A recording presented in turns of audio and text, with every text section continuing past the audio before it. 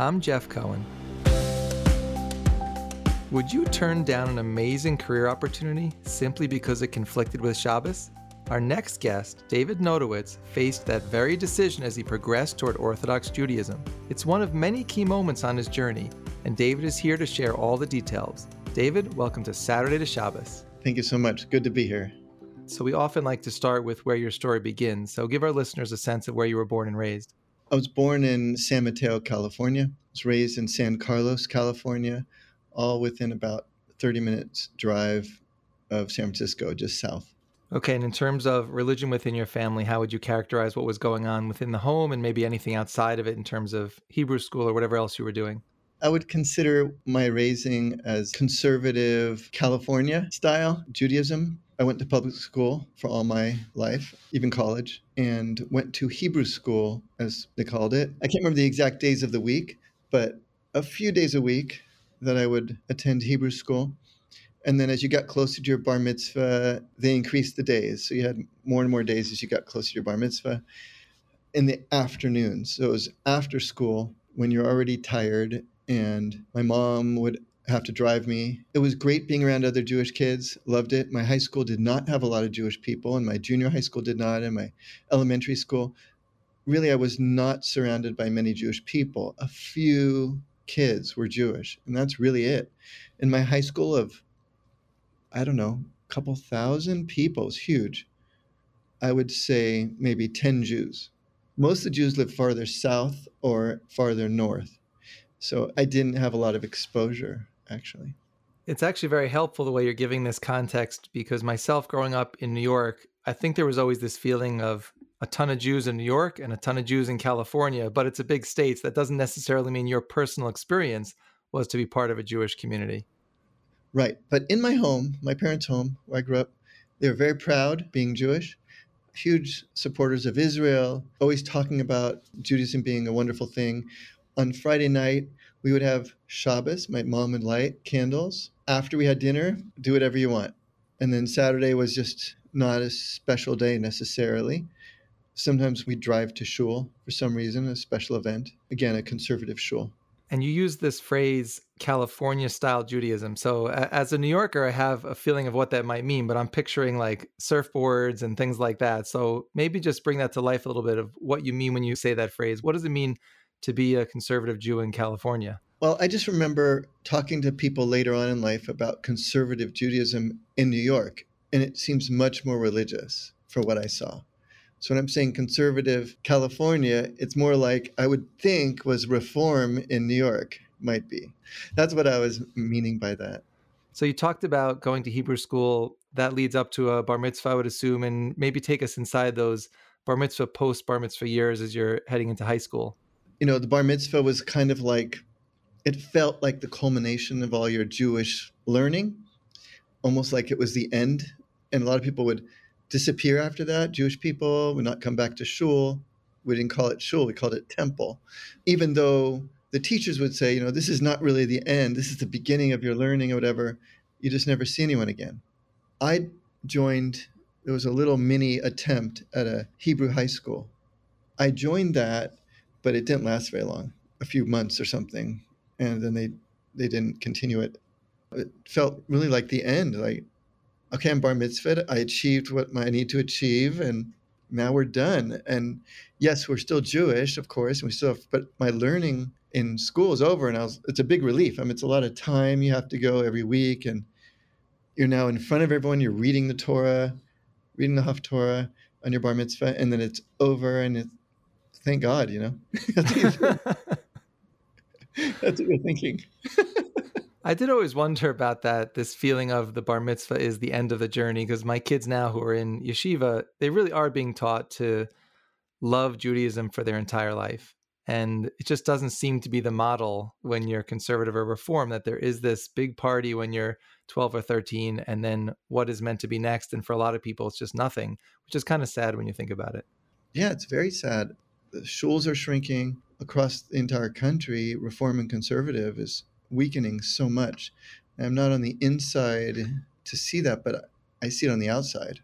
And so, continuing your story as you start thinking about college, I'm wondering where you go, what you're thinking about studying, and does Judaism in any way kind of come with you onto the college campus? Yes, I decided to go to UC Santa Cruz, which is close to my family's home. It would allow me to be far enough away, but also close enough to return. But on campus, I found the Hillel. I kept trying to connect with Jewish life. And the wild thing was, completely blew me away. I did not expect it, was the amount of Jewish people at UC Santa Cruz at the time was so big. My roommate was Jewish. A lot of people on my floor were Jewish. I was kind of overwhelmed, really, with being surrounded by Jewish people for the first time in my life. Not just in my family now, people my own age that were Jewish. It was really surprising to me, and I liked it a lot.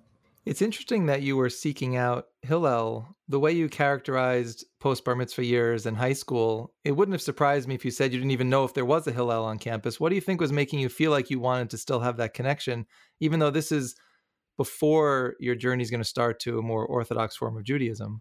When you go to college, it's kind of overwhelming the amount of people. It's just a huge, big place. And I was Jewish, so I thought Hillel makes sense. I should see what's going on there. And, on Friday nights, I'd always have my Shabbos with my parents. So that was very important to me. I wanted to see what would be happening at Hillel on a Friday night and for Shabbos. They had a Hillel house. It was off campus, so you had to get there somehow.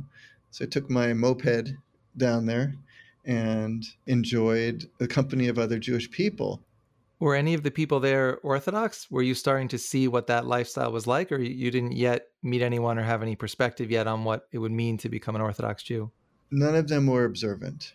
No. So I didn't know what that meant to be observant. And I always thought of myself as conservative Jew. Like, that's my label. That's who I am. And so what were you studying and what did you hope to do career-wise? I was studying film and video production. It was very interesting to me. I'd taken lots of pictures in my youth and written a lot, and it seemed to really combine a lot of my interests together. And I even thought maybe I could make a living doing this. As what? A director, producer, writer? What did you think you would be?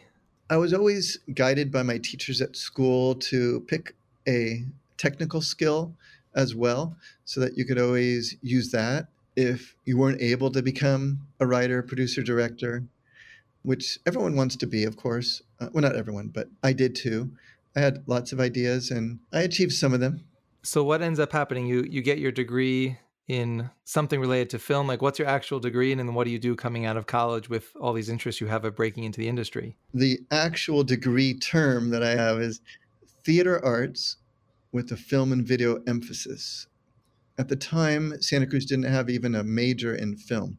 It was just an emphasis, as they called it, which was fine with me. I didn't really care. I got the skills there.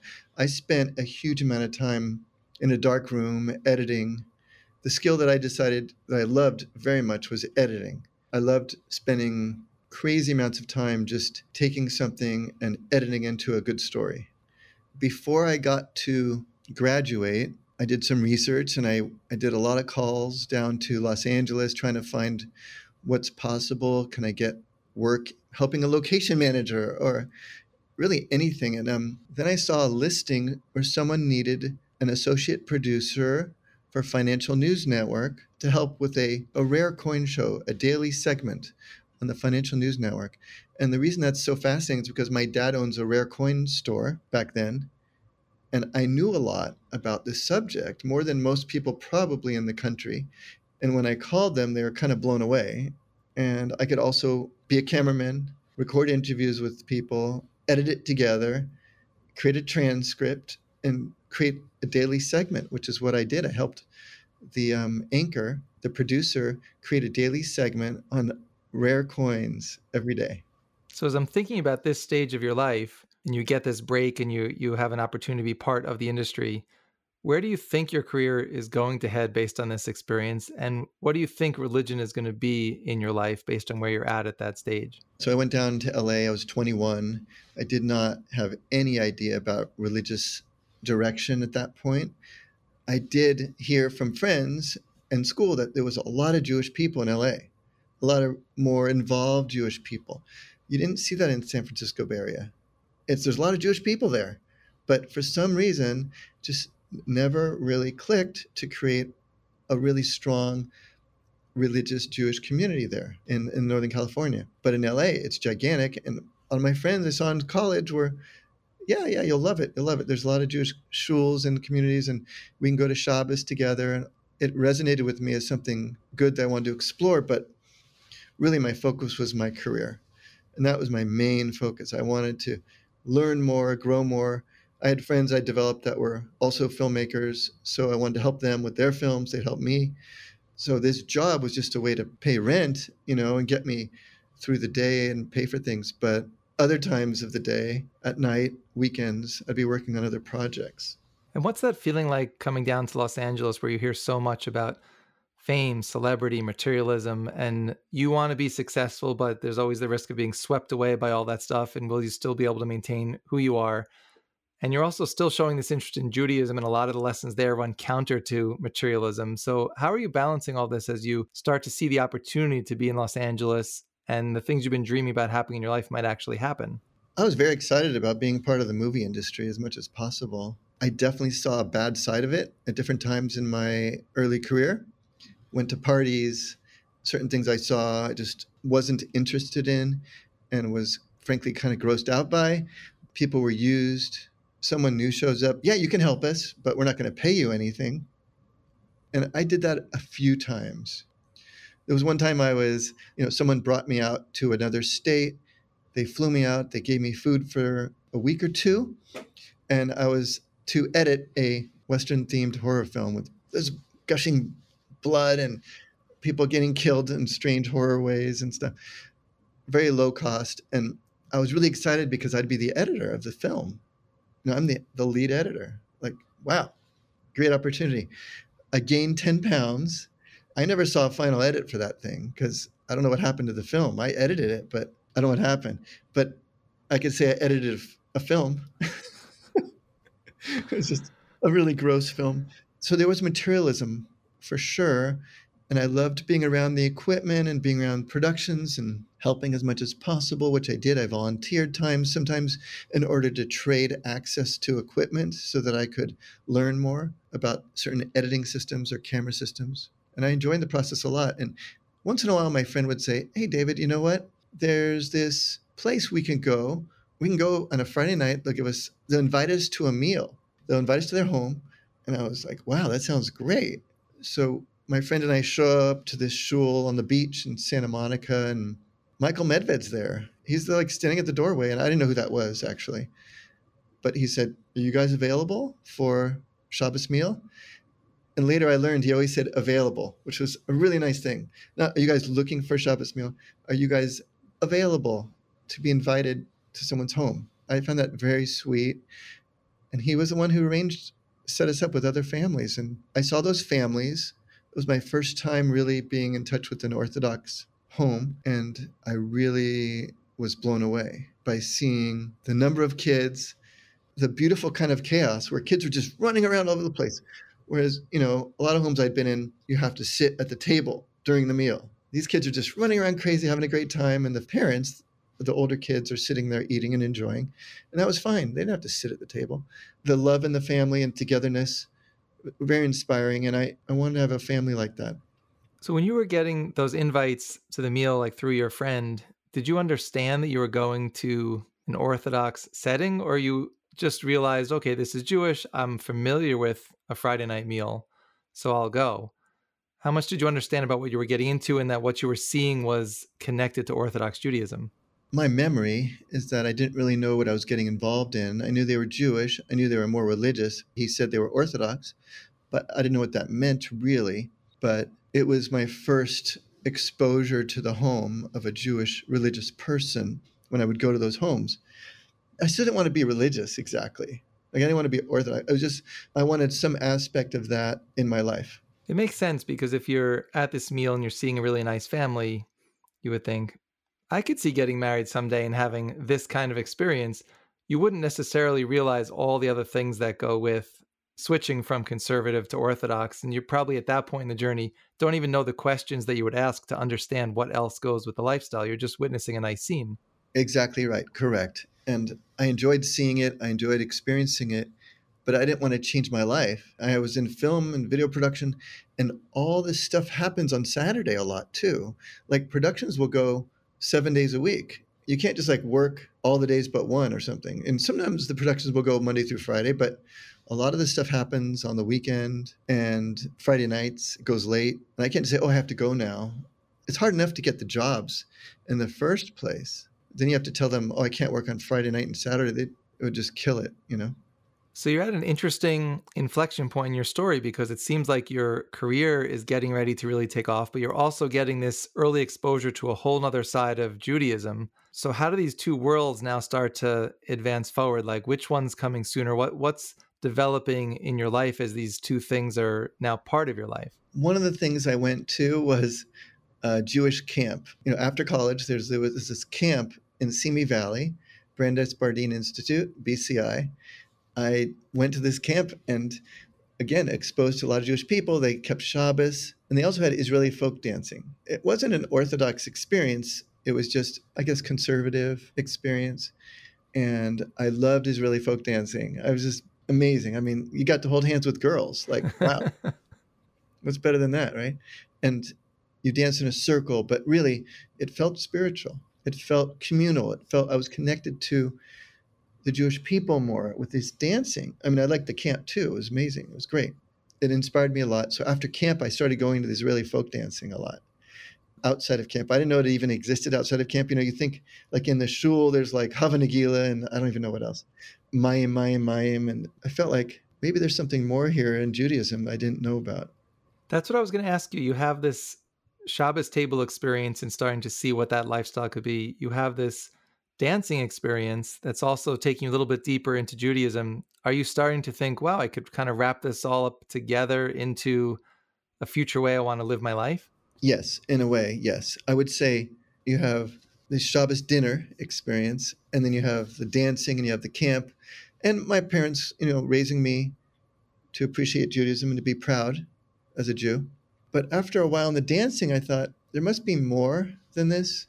There's got to be more of a depth here. What is it? And a lady I was dating, who became my wife, we both wanted more. We both were searching for it. We knew there was something deeper that we could learn about Judaism. So we went to a local religious shul and walked in, and for Shabbos, we felt it was too restrictive. Our first reaction. We started to learn a little bit more, and then we felt, gosh, we have to sit separately, and you know, there's so many restrictions on Shabbos and food, and it just felt overwhelming, and we thought we'd never go back to an Orthodox shul again.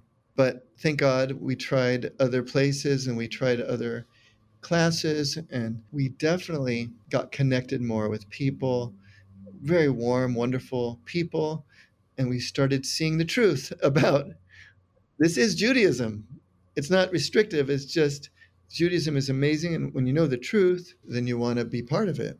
So we found this more and more as we learned more and more in classes that it felt like this is authentic Judaism, that it hadn't been watered down through the United States, hadn't been watered down through people forgetting what Judaism really was, which I honestly could see in many families that I knew. Their great-great-grandparents might have been religious.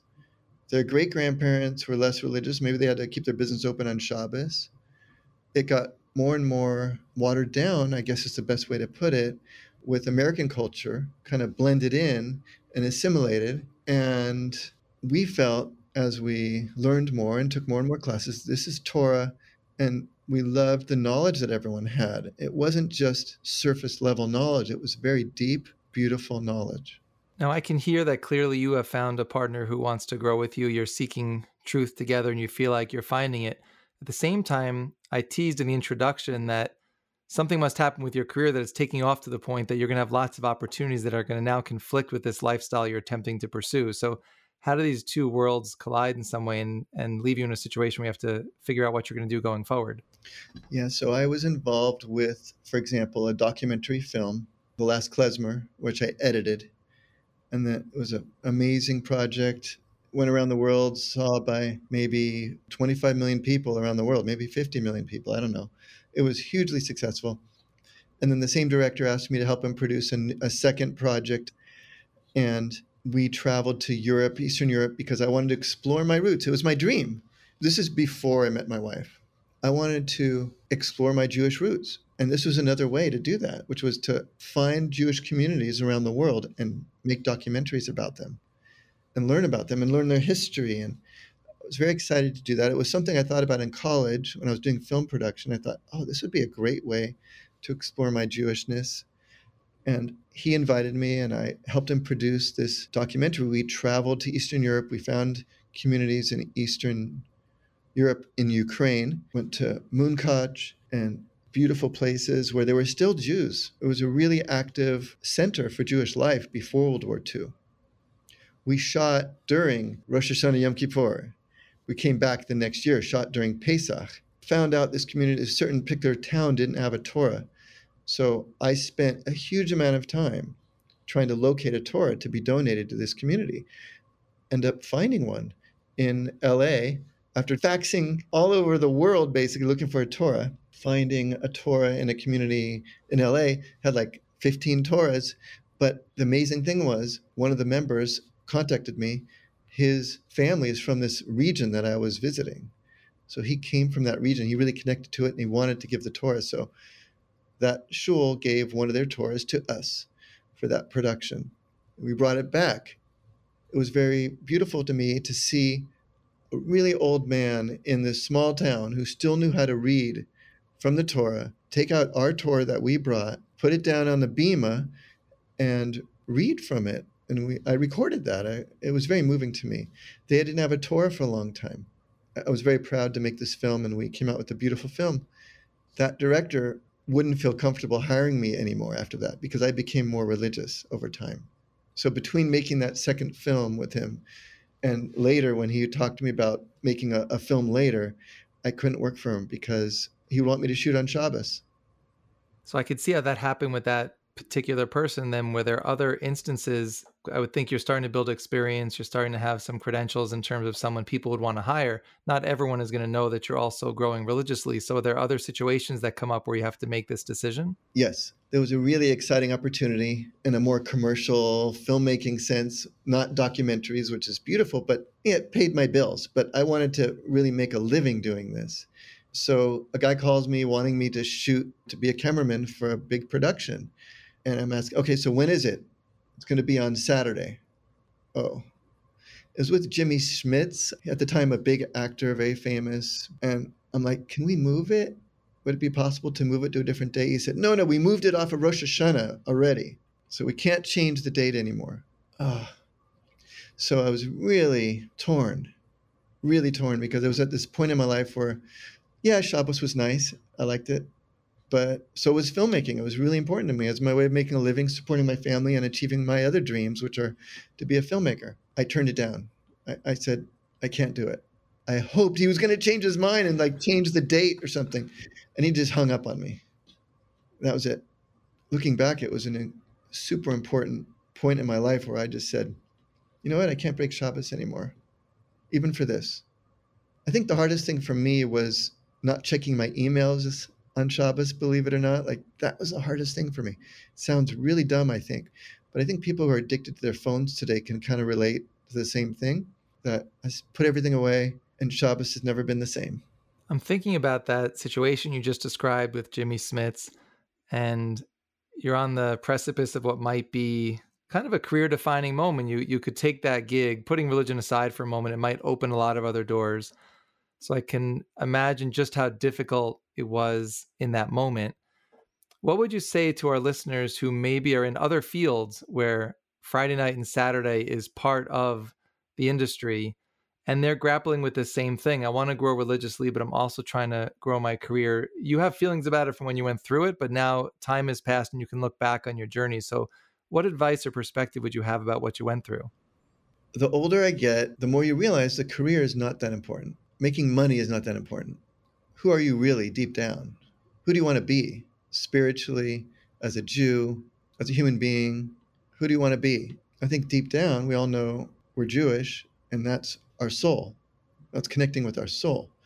Business, making money can be very fun. opportunities to travel and go to restaurants and visit family more often, but it's not the main thing of who we are. All that stuff disappears. Judaism will stay, your soul is there, and that's who you are.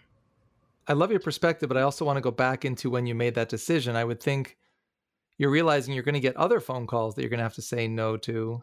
So do you make a decision with your wife in terms of maybe pivoting your career into something that will merge a little bit better with the path you're taking in Judaism?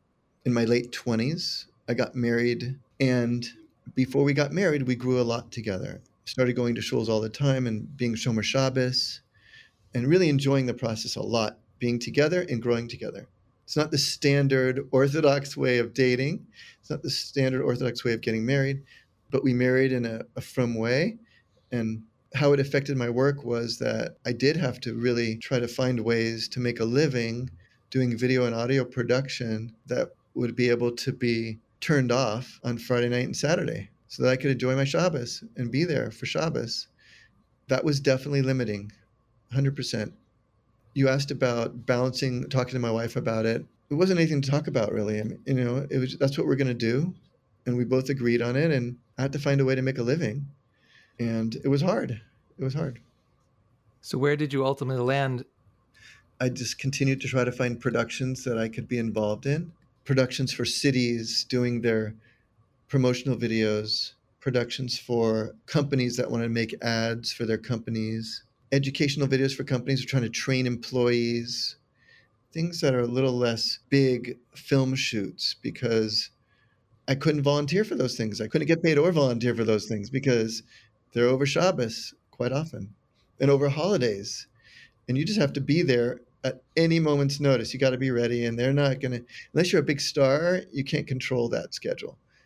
I now know screenwriters and those people who are religious who can dictate their schedule because they're well known. But when you're not well known, they'll just hire someone else. And it was actually beautiful because I enjoyed still going to those shuls and having beautiful experiences, seeing those families. And now I understood there was way more than just the dinner. I thought I didn't really know at the beginning. It was just beautiful dinner, everyone's together, wonderful. But so much more involved with learning Torah, halacha, kashrut. You couldn't eat everywhere you wanted to go. We stopped Israeli folk dancing as much. We cut it back more and more because we were becoming religious. We stopped doing Israeli folk dancing, which both of us loved. Well, you could do it together. Just by ourselves. Right. Right. It's a very different experience. And it's something I think about and I miss. And just thinking about the way that your career made some changes, is there a particular project that you want to share that you're most proud of? I ended up doing wedding videos for a while, which was a lot of fun, actually, because I was doing from weddings and bar and bat mitzvahs. You couldn't shoot like the bar and bat mitzvahs on Shabbos. So it had to be religious people. So it pushed me more even. And then after my wife and I got married, we decided we wanted to go to Israel to learn a little more. We were encouraged by a lot of our friends, and we decided to spend 3 months in Israel. That's all. I hadn't been to yeshiva, I hadn't done any of that stuff, but we rented an apartment as a newly married couple, and I went to Eshet Torah, and she went to Midreshet Rachel, and we learned. And we learned full time. We came back together at nights, and it's a great time for us to really grow. And I met a guy there who's an attorney. And soon after we got back to LA, he asked me to help him with a case that he had. He said, "Can you help me on this video case?" I didn't know anything about court, but I knew about video, of course, and helped him on this case that involved VHS video. And I testified in court, and the judge asked me during trial, "So David, how do we know you didn't manipulate the video evidence to help your client?" And I said, "Because I don't lie." I didn't know what else to say. And in the hallway afterwards, my friend, the attorney, gave me a high five. Said that was perfect. That was the perfect answer. And that was in 2001. And then 2006, I think it was, he called me again to help him with the case. In the meantime, I was doing wedding videos and corporate videos and all this stuff. And that case was super high profile. That led to a lot of other attorneys knowing about our work. And I said, you know what? I think I can take my business in this direction. It will be very profitable and very interesting, lots of fascinating cases. And I don't have to work on Shabbos. It's a whole win-win, I thought, and it was. And I grew my business from that point on in audio and video forensics. It's so funny you're saying that because you had the story earlier that you had this big opportunity with Jimmy Smits, who's famous from LA Law. And now things come full circle because you're going to be involved in legal cases anyway, just in a totally different capacity from what you expected. I never thought of that before, actually. So the one thing we didn't talk about is starting your own family. Everything that you and your wife are learning and growing, I would think you want to now transmit it to the next generation. So do you start a family and what happens? Yes. So we were living in Los Angeles, Pico Robertson area. We had 2 beautiful children and learned more and more. Started learning Mishnah early on when I first got married with a rabbi at Torah. Started learning Gemara, Halacha, and all the aspects of Jewish life. There's so much to learn. It's endless, really. My daughter's currently living in Jerusalem with her husband. They recently had a baby. So he's my grandson, who's a year and a half. And as my son-in-law proudly said, may he be the first among his siblings. May he be the leader among his siblings. And my son lives in Los Angeles. He's going to college right now, and please God, continues to grow. I'm proud of both of them. And I have a machatanim. Like, what in the world is that word? I never knew what that word was. I'm a shver, father-in-law, and I'm learning what that means, and it's beautiful. And I'm doing, as of 2020, I'm learning Daf Yomi, which is intense. I'm spending many hours every day learning Gemara as well as my business, so all's going well. And clearly, you have used this word growth a number of times in the interview. You've talked about how you and your wife are inspired to keep growing. So I'd love to just close the interview by asking what else is on that bucket list as you continue to grow in your Judaism, in your career, and with your family. I thought that Judaism had a spot where you'd say, oh, I've learned it all, when I was young. And that's like the bar mitzvah, like you completed it, you're done, But it turns out it's not even close to the case. I love learning, and it's really important to me to keep learning. The amazing and crazy thing is when I see very religious people, even rabbis, they're constantly learning more and be amazed at what they learn. So I know that there's really an unlimited level of learning that you can do in Judaism, unlimited levels. Could be overwhelming to people, but to me, it's inspiring. As I'm listening to your story now and I'm reflecting on it, something I really love about it is that you had these pivotal moments in your life where you had to figure out what did you stand for and what's important to you. And it's hard to know in the moment if you're making the right decision, but you clearly have found the right perspective all these years later of understanding why these choices and decisions were just steps in getting you to where you are today. So I just want to say, David, thank you so much for joining me today on Saturday to Shabbos. Thank you for giving me the opportunity to tell my story.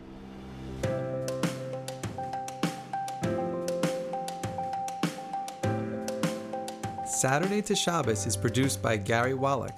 Our theme music is by Paul Uden. To learn more about us, please visit tachlismedia.com. That's TACHLIS media.com. Tell us what you think about what you've heard, or suggest a story we should know about by emailing shabbos@tachlismedia.com.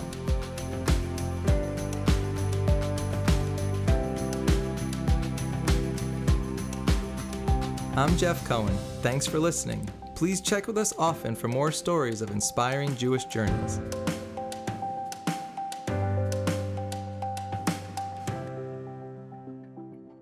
Saturday to Shabbos is a Tachlis Media podcast.